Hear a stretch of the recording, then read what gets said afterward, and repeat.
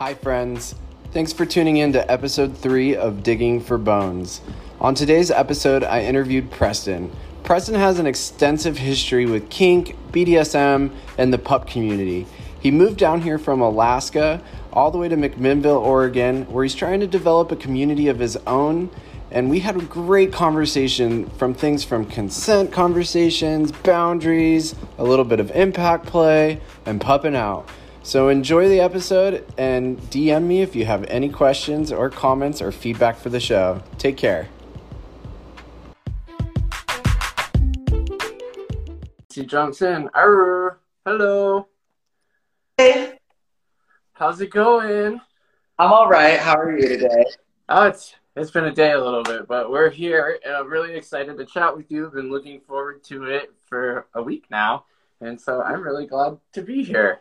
Absolutely, me too. Hey puppers, how's everybody doing? No. Show me some paws. There we go. All right. So to get started, I would just have you kind of introduce yourself, but I just want to give you a warm welcome. Welcome to the show. And thanks for being here. Your experience is wonderful, and you have a lot of experience, and I think there's a lot of value in that. And we can see what we can chat about and dig for some bones today. So yeah, if you want to introduce yourself to everyone. Yeah, my name's Preston, or Winter Morning Sun, and I'm 22. I've been involved with the BDSM kink leather community since like the day I turned 18, basically. And I did a lot of work in Alaska with one of the International Miss Leather title holders. I just did a lot of volunteer work, and I gave a lot of love until my feet bled for a while. And then I moved to Oregon, and now I live here, and I'm trying to create community in wine country, Yamhill County area. So, yeah. We get a lot of viewers from rural areas, and it's kind of tough to be kinky in those areas. But also I see on like FetLife and stuff, there's a lot of kinky people in those areas, so they're there. Yeah, the groups, they're not as active as you'd think, you know? And I'm used to like Alaskan groups on FetLife and like private Facebook pages because everyone there is so bored. But here, I feel like people aren't as bored, so they're not as active in these groups. It's kind of sad, but I mean, whatever, it'll come. Bear with me one moment. I need to turn my notifications off because my phone is just...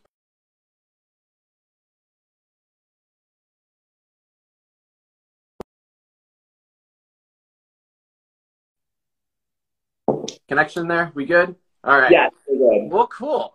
So tell me, when you said as soon as you turned 18, how did you find yourself involved with the community at that age? Like, I didn't really start finding these communities until way later in my 20s, but I am noticing a lot of younger pups and people in the community finding it sooner.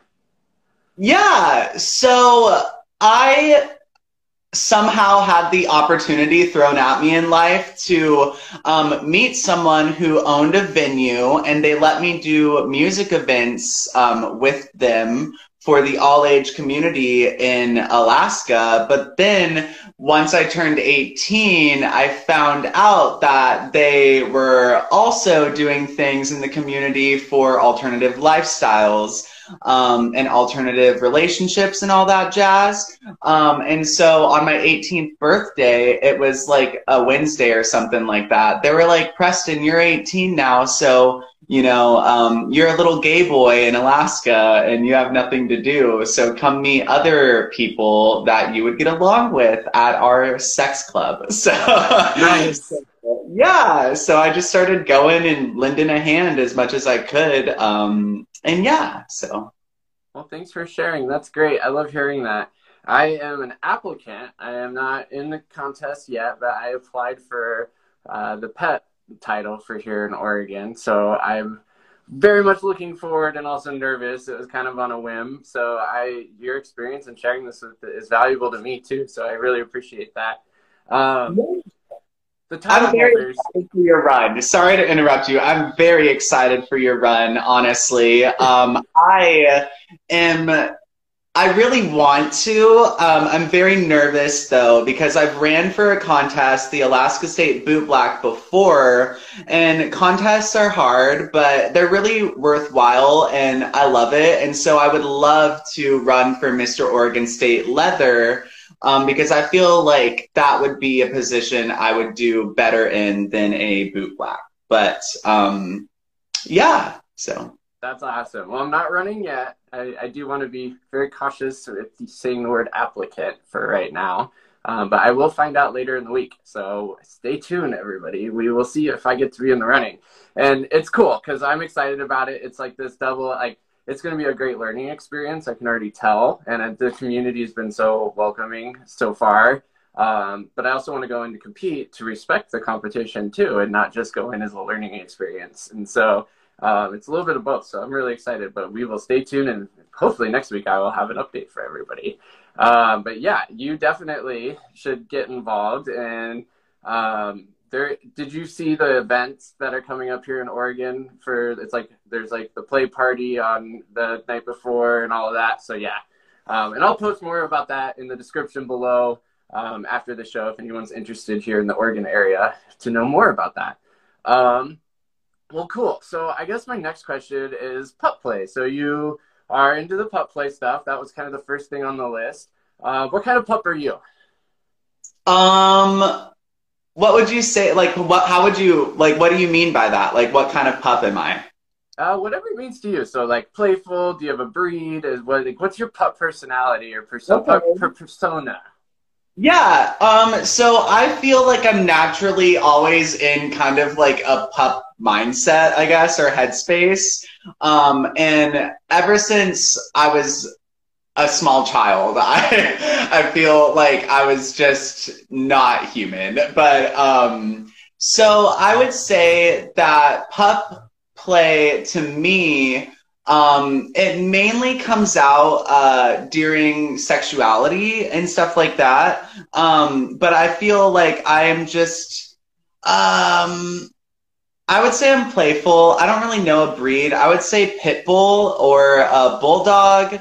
And I just love to bark and growl and howl when I have orgasms. And I like to wrestle around and not use my words and cuddle and snug and just be really playful and sweet. And I love to get into that headspace of no responsibilities, only dog life. I love that.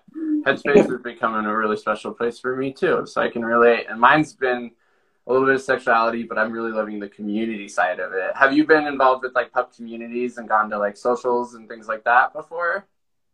So I've done a little bit, not a lot. It's been a little hard out in wine country, Yamhill County, just because like the back and forth to Oregon all the time right now is not the easiest thing for me. But gosh, I was like the only one wearing a pup hood at the Wine Country Pride, and it was a little daunting because in Alaska there's more people. But it was just me and little old Wine Country, McMinnville. So, but I did it, and it was great, and people thanked me for the representation, which really touched my heart. So, oh, I love that. It's being a solo pup is hard. I went to a show a couple weeks ago, and I had my muzzle with me, and I find safety in numbers, but I put it on for a moment and to watch Cornbread, and it was just a moment. But yeah, I definitely know what you mean. Being alone with that, it's daunting a little bit. So good, kudos to you for putting that on and representing the pups. So thank you. Yeah, thank you. One of the topics I really want to talk about you with, because you are a sex educator, is around like consent, especially in like the pup community, and kind of like what's your thought process? How do you teach on that? Like what's kind of a conversation starter for that? So for me with consent, I always like to start with RAC or SSC. And if you don't know what RAC is, it's risk aware consensual kink. And then SSC is safe, sane, and consensual. And so if you're in a mindset or a headspace that doesn't have a lot of like words, You know, it's really important to just make sure that we're trying to do our best by using our words. Like if there's a pup that is not using words, it's good to figure things out before you start like playing with them, so you don't cross boundaries. Like, what are ways I can find out you are uncomfortable with that? Or like, what are ways I know that you want me to stop? And really just like having like negotiation before you involve yourself into these things is really, really important, because things happen and people can get uncomfortable, and we got to know that people are people. And sometimes people will say they want to do something, or they will start doing something and later feel uncomfortable, or look back on it later on when they're no longer in that space, and they will want to talk about how they probably never want to do that again. And yeah, I feel like it really varies. I just love negotiation. That would be the thing that I stand by the strongest, is negotiation before the play. So I love that. That was actually, I just made my first educational post the other day, and that was the topic that I chose to post on, was and so that's something I don't hear a lot of people when I use the phrase scene. And so I think you nailed it, is just having those conversations beforehand. I think as queer men too, we, at least I'm going to speak from my experience and generalize a little bit, but there's just a lot of nonverbals. Like, you think about some of the ways that we even hit on each other in spaces out in the public.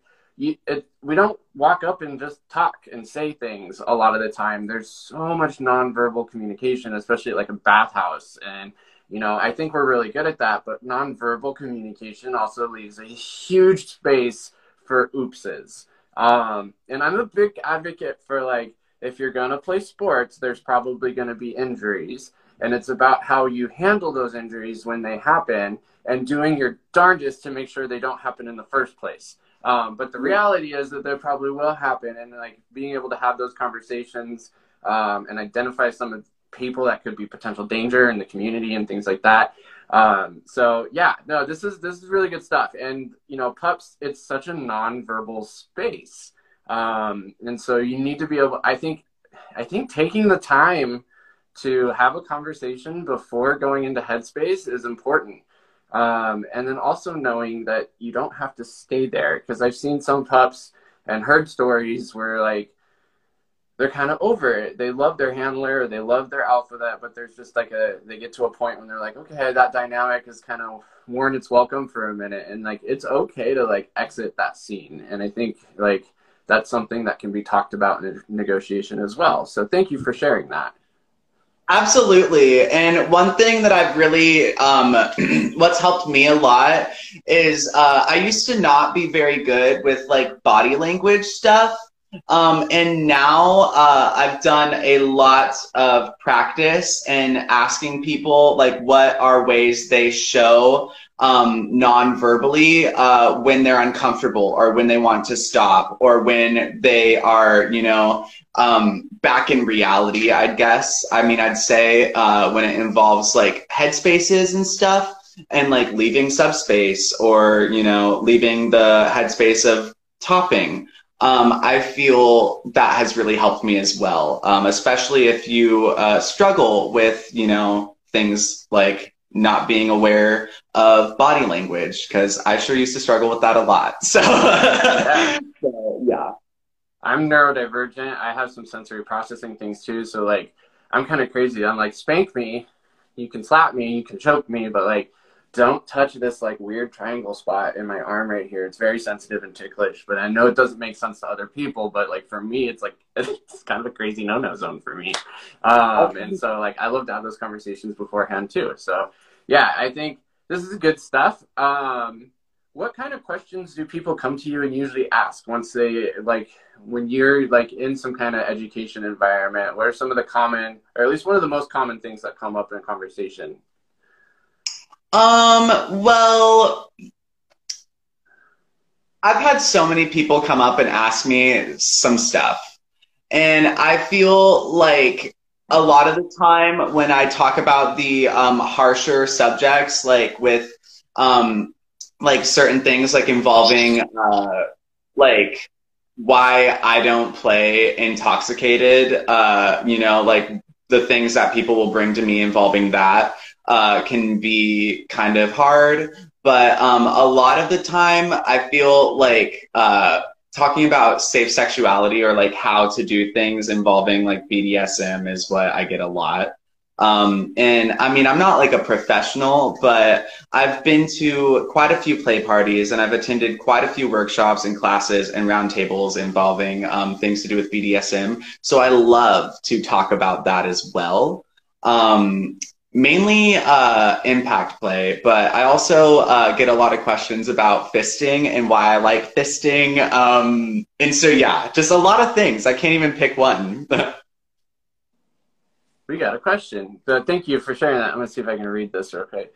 Thank you, Pups. Pup Skip just asked, thank you, Pups, for having this conversation. I'm just getting into the actual side of Pup, so this is helping me navigate that a little easier. So thank you. I'm glad.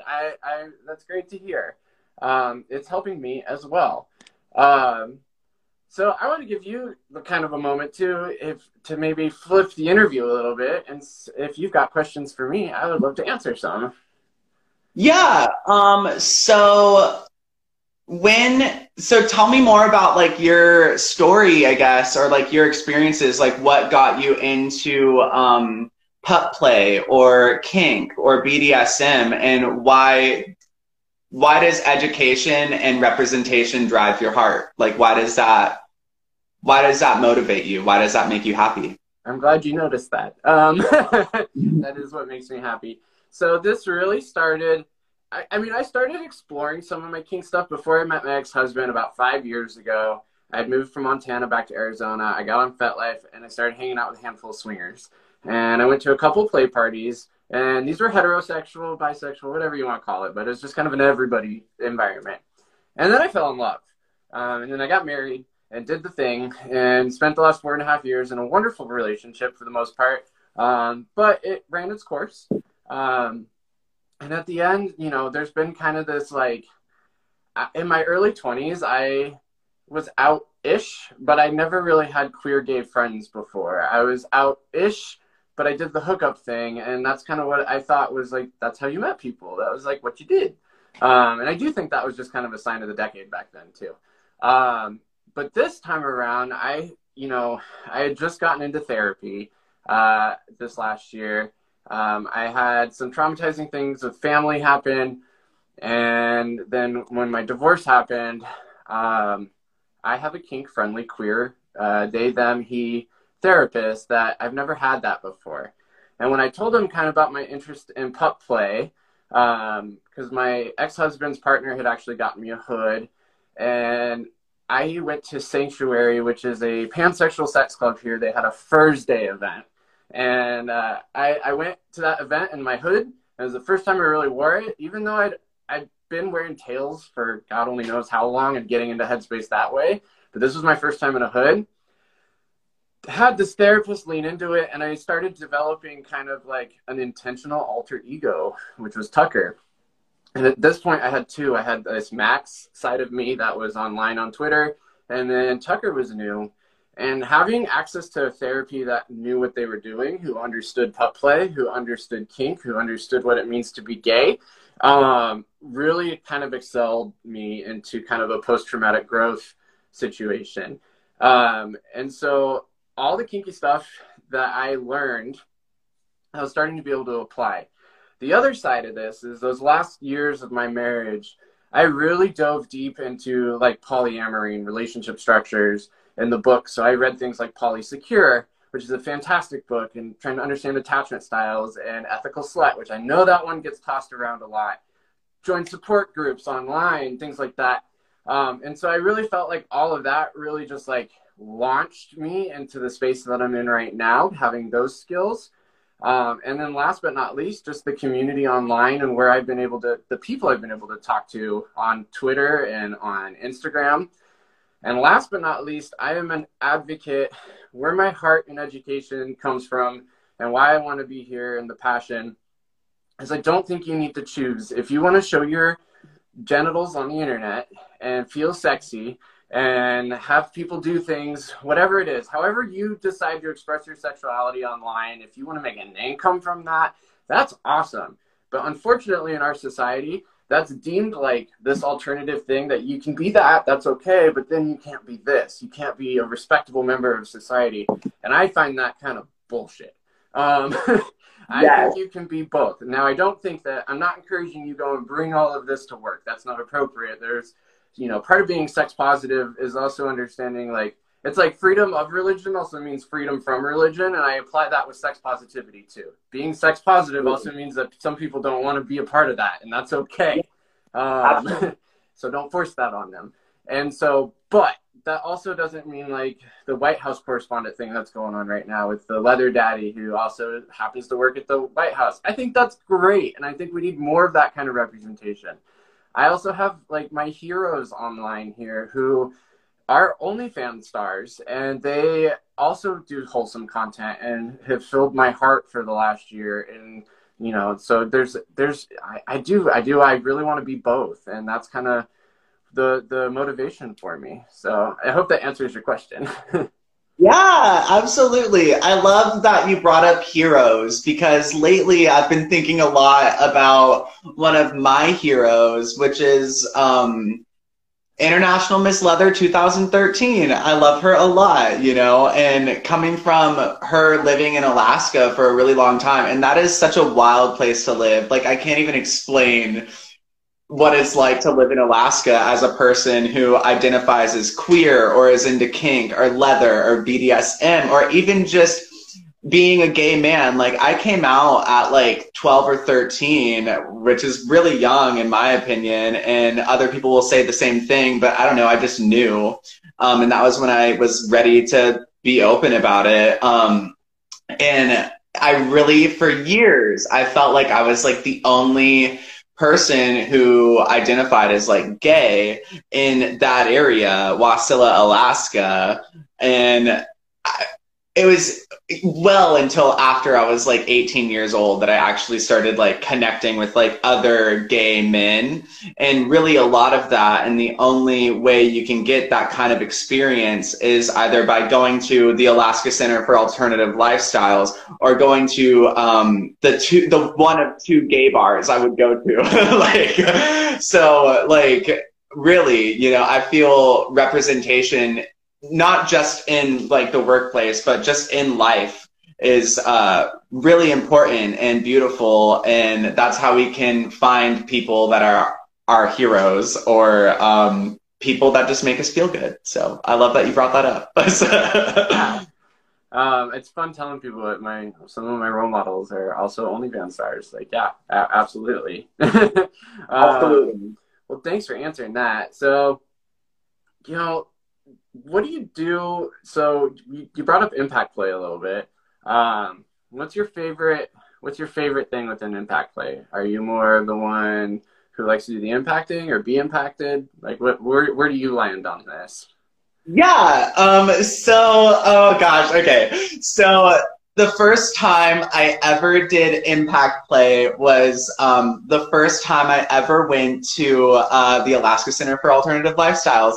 And I, quite frankly, I did not know what I was doing. But I told this person that I was playing with as a top, I was like, I've never really done this before, but I'm really interested. And so they took a chance on me, and they let me, you know, play around with their flogger. And they told me where to aim and how to do it very lightly. And then I just kind of became a natural at being able to throw a flogger. I even had someone who's been doing it for years and is like 40 years older than me being like, how did you learn how to do that? And I'm like, I don't know. I'm just naturally really good at it. So I love to talk with impact play, but when it comes to cathartic impact play, I love to bottom for that. That is my absolute favorite. I've had some crazy experiences that were so beautiful and beneficial to my soul, being a bottom for people's really, really dense, thuddy floggers. I'm a sucker for a thud. Are you a stinger? Do you like stingers? Oops. I'm in the thud. I have to do a thud. I cannot do a sting. A sting hurts me. I don't know why. It makes it hard to get into the space. I have to be. I want to feel like I just got punched in the back. Yeah.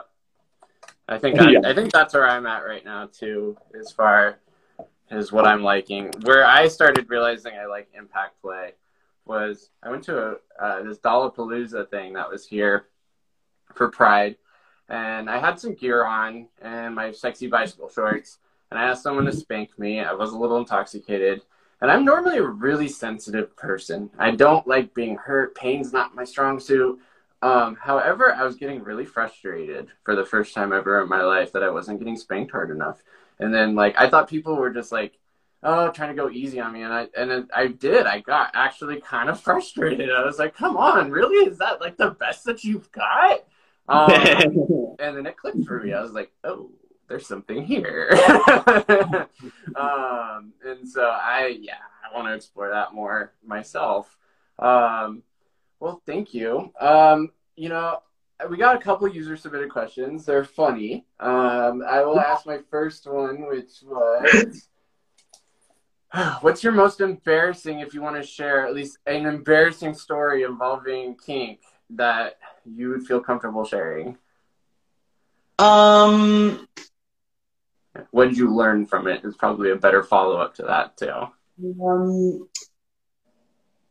Well, oh gosh. Okay. So I explored some electroplay, some e-stimulation, once or twice before this, and it was with the same people over and over again. Okay, these times, and twice we were at the club, we were hanging out, it was great. I experienced like really, really awesome stuff. But then we were like, let's go to your house one day. And I was with my partner at the time, and we were all planning to just like play around and have some fun and do some electrostimulation and some, you know, just goofball, oddball kind of stuff, you know, just hanging out, getting to know each other more and playing around.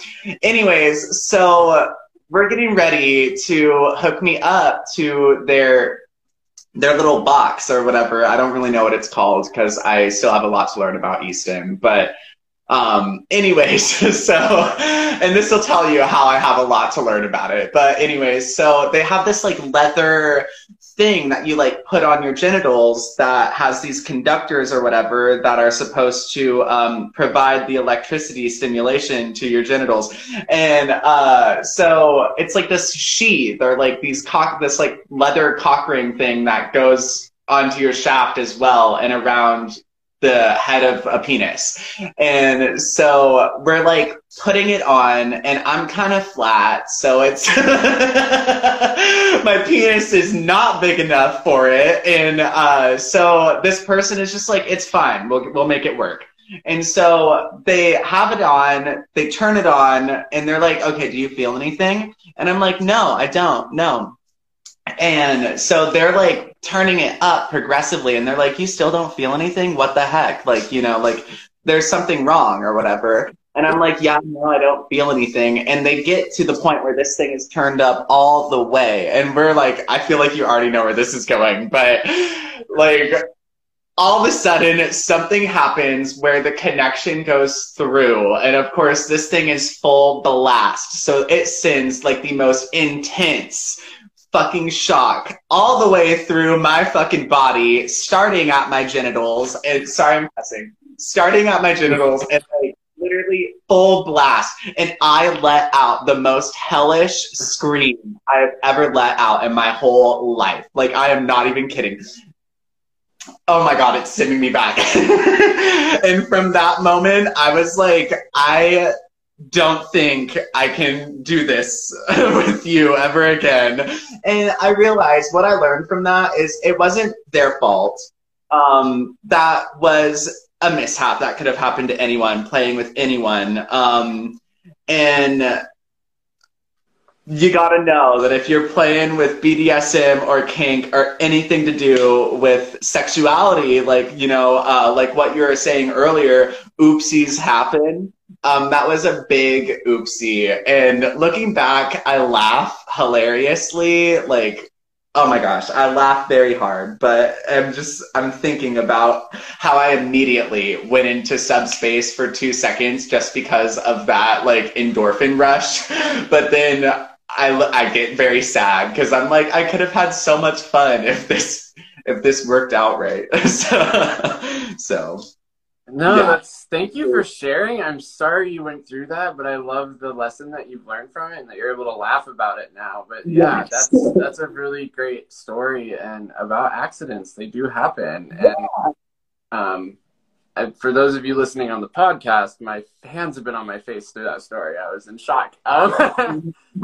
In fact. No pun intended, but yeah, I guess I am being kind of funny. So, It's not embarrassing, but I mean, it's probably, I can't really think of one where I'm like embarrassed because I don't embarrass easily. But honestly, that was one that I don't think I'll ever forget. And for some reason, these past few weeks, I've been thinking a lot about that, wanting to like get back into like e-stim stuff. And I'm like, oh gosh, I don't want that to happen again. So you brought up something interesting that I'm noticing too, is like, so that person that experienced, you're like, I don't think I could do this again with you.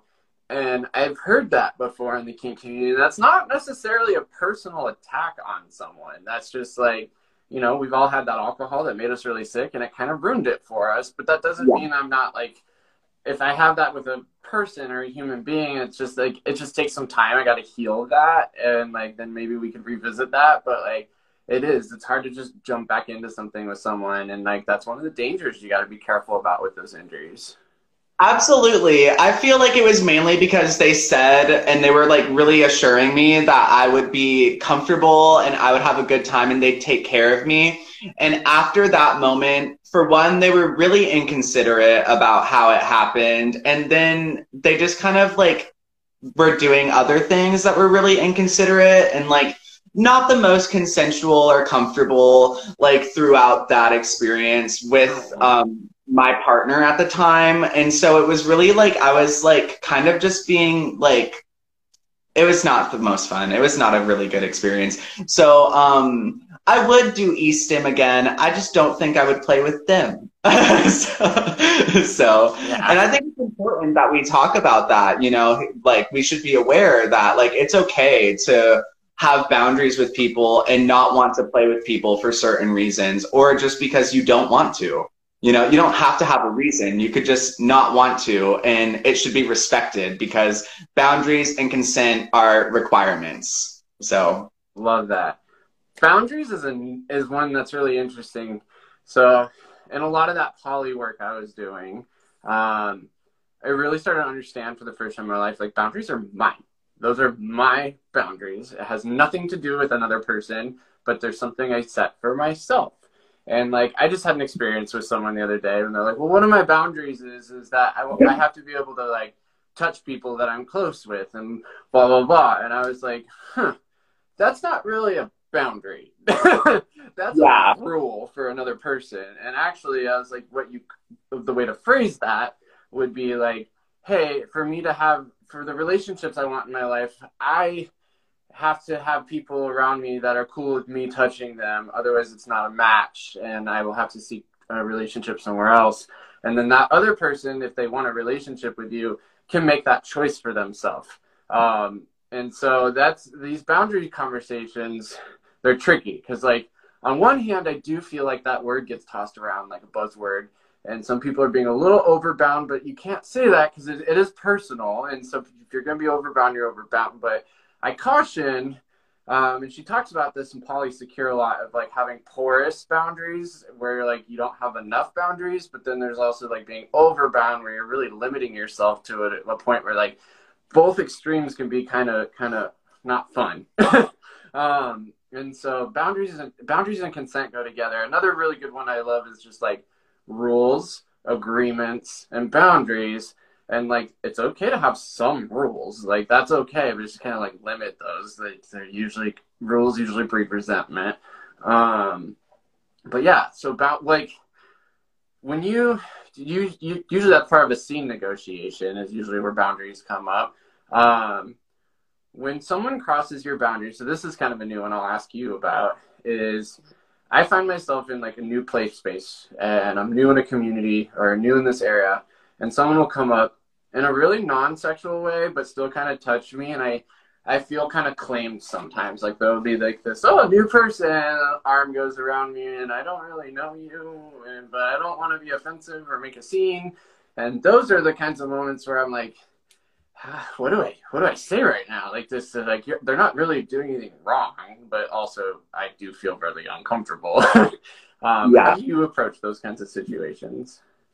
Well, I feel like boundaries are really important, especially they're not always things that have to be like what you're talking about. Like they don't always have to be involving like sexuality. They could really involve like just boundaries with friends, boundaries with strangers, anything like that, you know, boundary like work, home life boundaries, like things like that. So really boundaries are universal. They're all over the place. And I think they're really beautiful to have. And when I used to let a lot of people just kind of walk all over me, and I would do anything I could to be a people pleaser. And now that I am not, I love boundaries. And sometimes I can't even say like what my boundaries are. I just know that I want the freedom to be able to stand in my boundaries and have them be respected. So for that instance where people are coming up and you don't know them and you don't want to be disrespectful, but they're touching you, you can take that arm off of you. And that is your boundary placement. Like you being like, yeah, no, thank you. Or you don't even have to say anything. You just step aside. And then if they try again, that's when you can be like, hey, actually, I don't know you. We're still kind of in this thing where we shouldn't really just be touching people because germ transferring. And also, like, you don't know me. Like, what if I have, like, trauma to do with, like, being touched by people without them asking me? Like, I don't want that. So please stop touching me. Like, you know, but what really helps me, what I start out with in that moment specifically, is I just get their hand off me or I move. And sometimes even with just like a look, I'll just be like, excuse me, what are you doing? And that helps me a lot. I think that we should respect boundaries. And I don't think that we should go into things without thinking about how we're going to make other people feel. Like, in my opinion, I don't go up to people and just touch them randomly because I don't want that to happen to me. And sometimes people don't think like that, and that's all right. You know, everyone has room to learn, and it's important to learn and make mistakes so we can learn from them. But yeah, that's definitely a thing that's important to me is boundaries and standing strong in your boundaries and respecting yourself. And I think that everyone has room to be taught about boundaries. So thank you. Thank you so much for sharing that.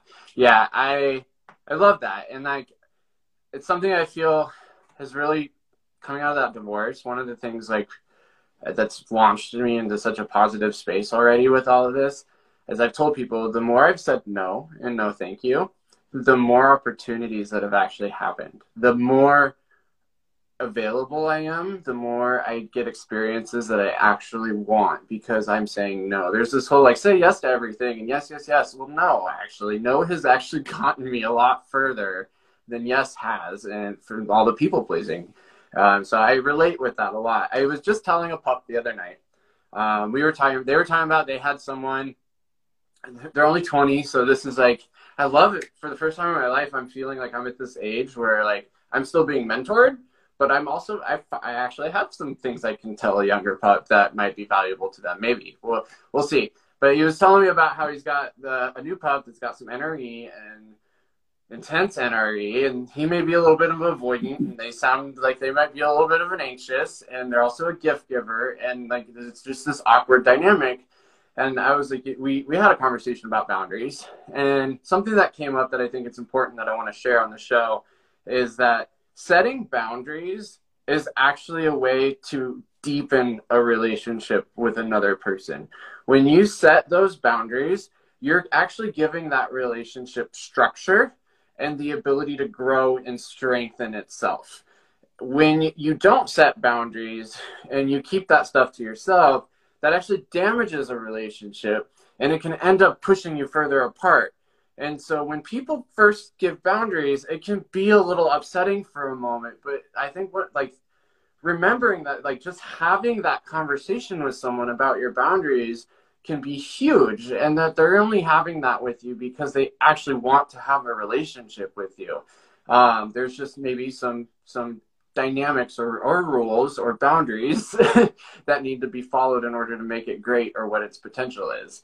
And so we had a really good conversation about that. And what you were just explaining to me really goes along with that. It's just, for me, it was harder to have that with a stranger in a new space where I'm like trying to be friends with people and I don't know this person. And so, but yeah, I think the more of us that just kind of own up to it and respect ourselves in a way to say, no, thank you, I think that'll just become common culture. And, you know, things are getting better. I can feel it. I can feel that there's a huge difference, like, between generations and how they even approach some of this stuff. I was at Lumber Twink last night here in Portland, and it was incredible. I loved every minute of it. And actually, I'll circle back. You were talking about community. This is the first time in my life I have found gay men in a community that I'm not just hooking up with. Not that that can't happen, but like once I started hanging out with more and more gay men, I didn't realize how much of myself I censored with my friends for their comfort. I wasn't even aware I was doing that. And how much better I feel just having people that relate to what I'm saying or understand what I'm saying. And so I went to this event last night, and I knew people for the first time, like people I've met on my own out after my marriage, and like I'm starting to connect with people, and it was just an incredible experience. But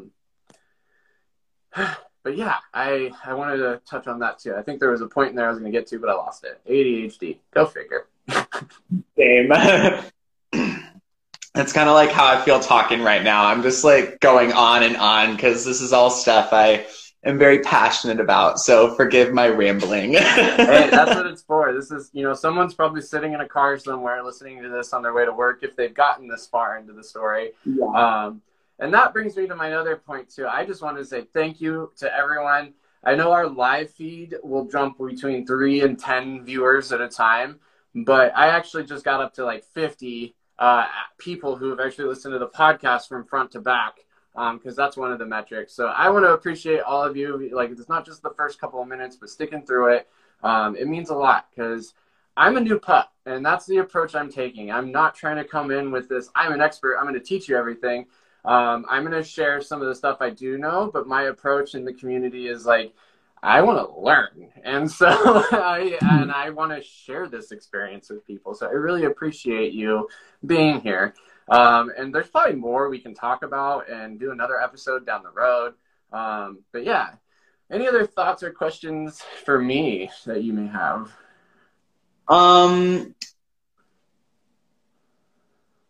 What do you want to do in the future with the podcast or just education, with living as a pup?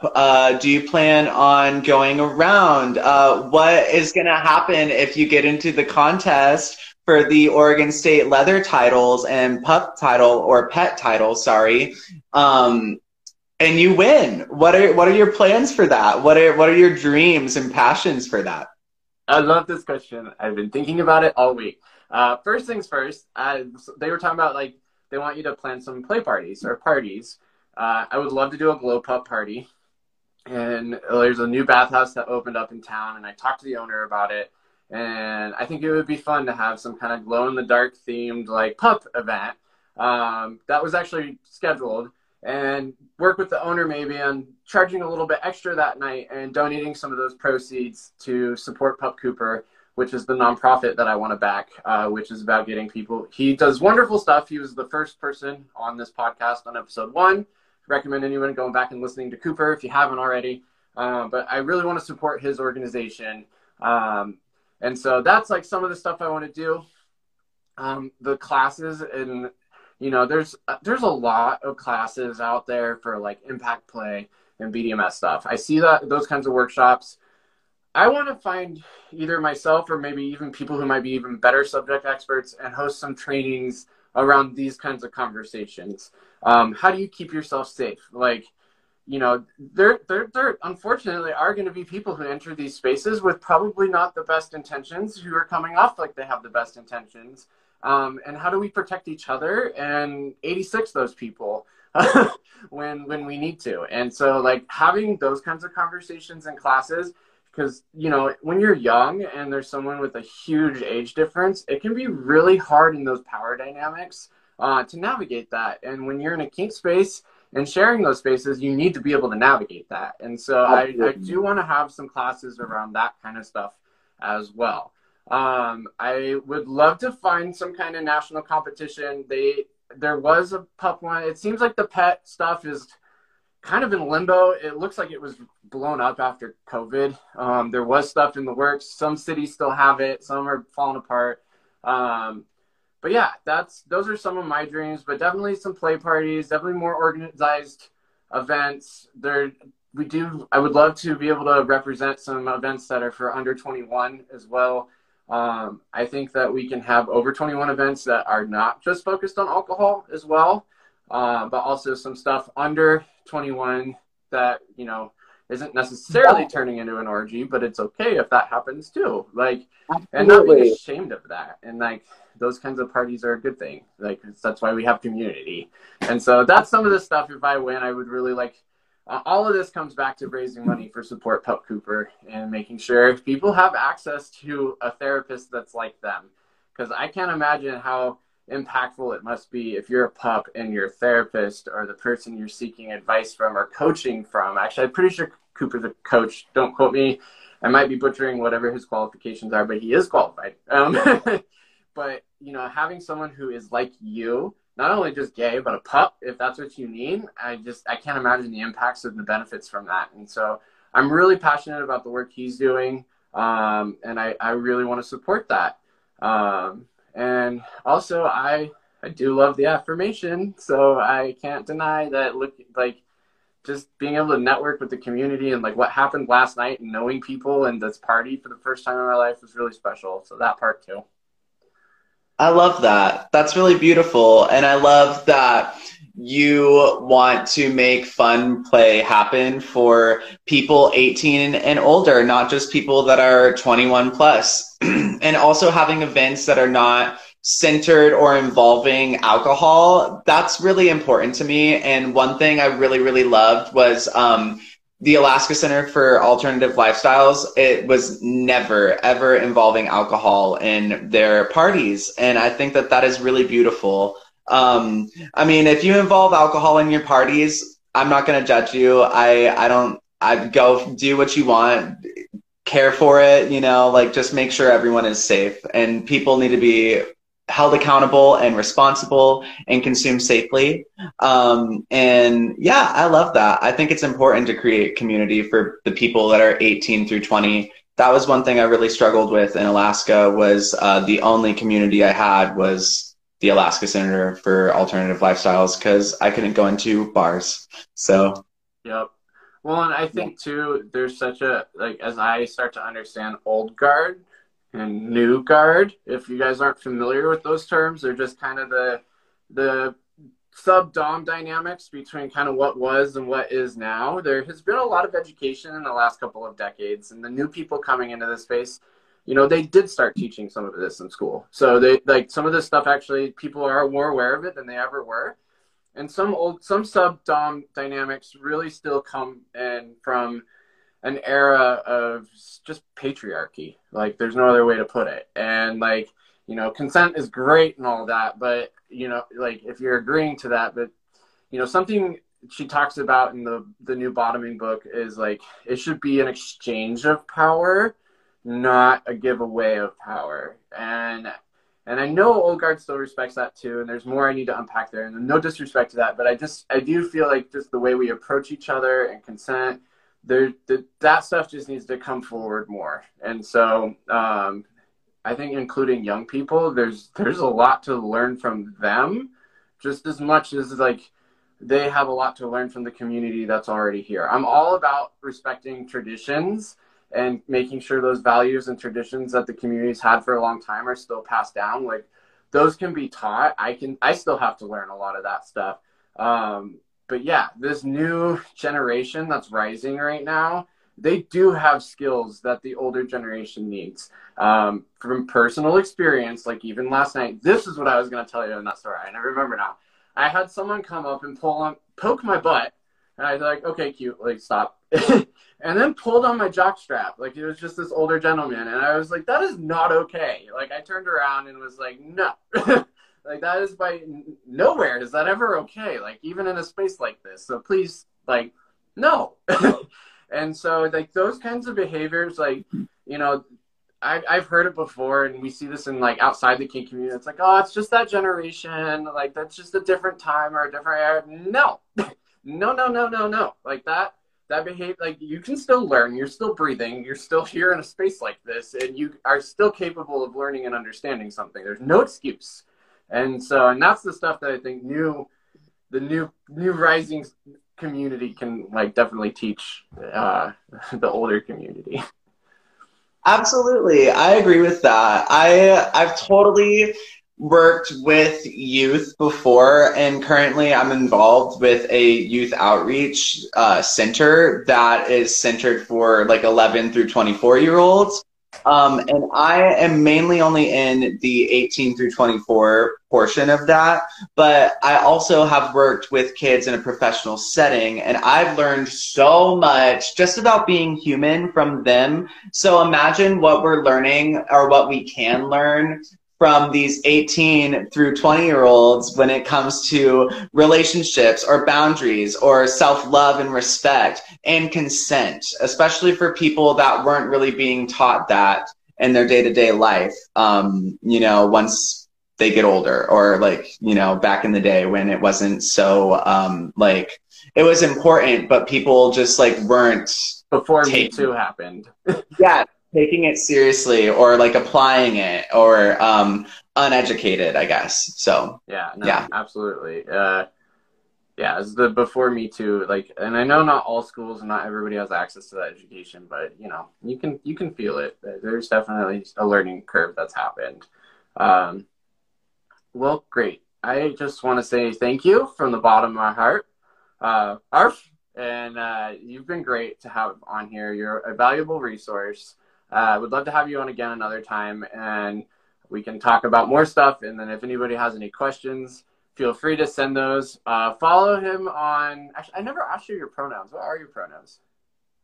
He, him, or they, them. Okay. A lot of the time I don't feel human, so just sometimes I identify as a dead boy. But, like, you know, he, him, or they, them. I love that. So, yeah, if anyone else wants to follow, ask us questions, you know, jump in our DMs. They're open. So, absolutely. Thank you so much for being here. Any final thoughts? I will give it to you. If there's any projects you're working on or any information you want to share with everybody before we go, the floor is yours, sir.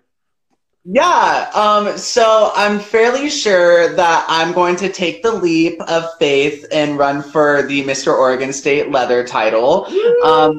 If I was to win, what I would do with that is I would try my hardest to make play happen in Yamhill County, make connection and community involving munches, and even creating space for fun play parties and all that stuff. So I think that would be really awesome, because right now it feels very dry and sad and lonely. And I think Yamhill County has people that are just not feeling comfortable enough to come out. And I think that they should feel comfy enough. So that's one thing I would do if I was to win. And I would also do fundraisers and ask help with fundraisers for ending the stigma of HIV/AIDS, and providing more education on HIV/AIDS, and especially for people that are under the age of 21, because that is just really important right now. And I would also want to raise money for either Provoking Hope in McMinnville, Oregon, which is a center based on recovery from substance abuse. And I also would want to involve Mr. Friendly or Team Friendly, and the Yamhill Action Community Partnership for youth outreach. So, yeah. Love. And, you know, if we do get accepted as applicants into the contest or not, all of that stuff can still happen. Like, leather titles aren't like things that have to happen in order to get this kind of involvement. So whatever happens, I would love to help and support you as well on those endeavors. Absolutely. I think that what you're doing and what you want to do and what you're working for already is really important and really beautiful. And quite frankly, I think what I'm doing and what I'm working for is really beautiful as well.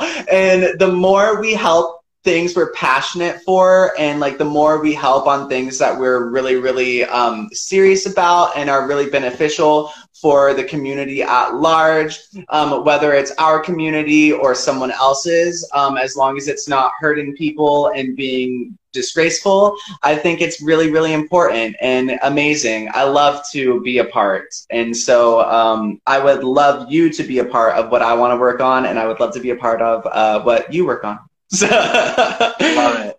All right. Well, thank you so much. Arf. Get one more bark. Can I get a bark out of you? I haven't heard a bark yet. Love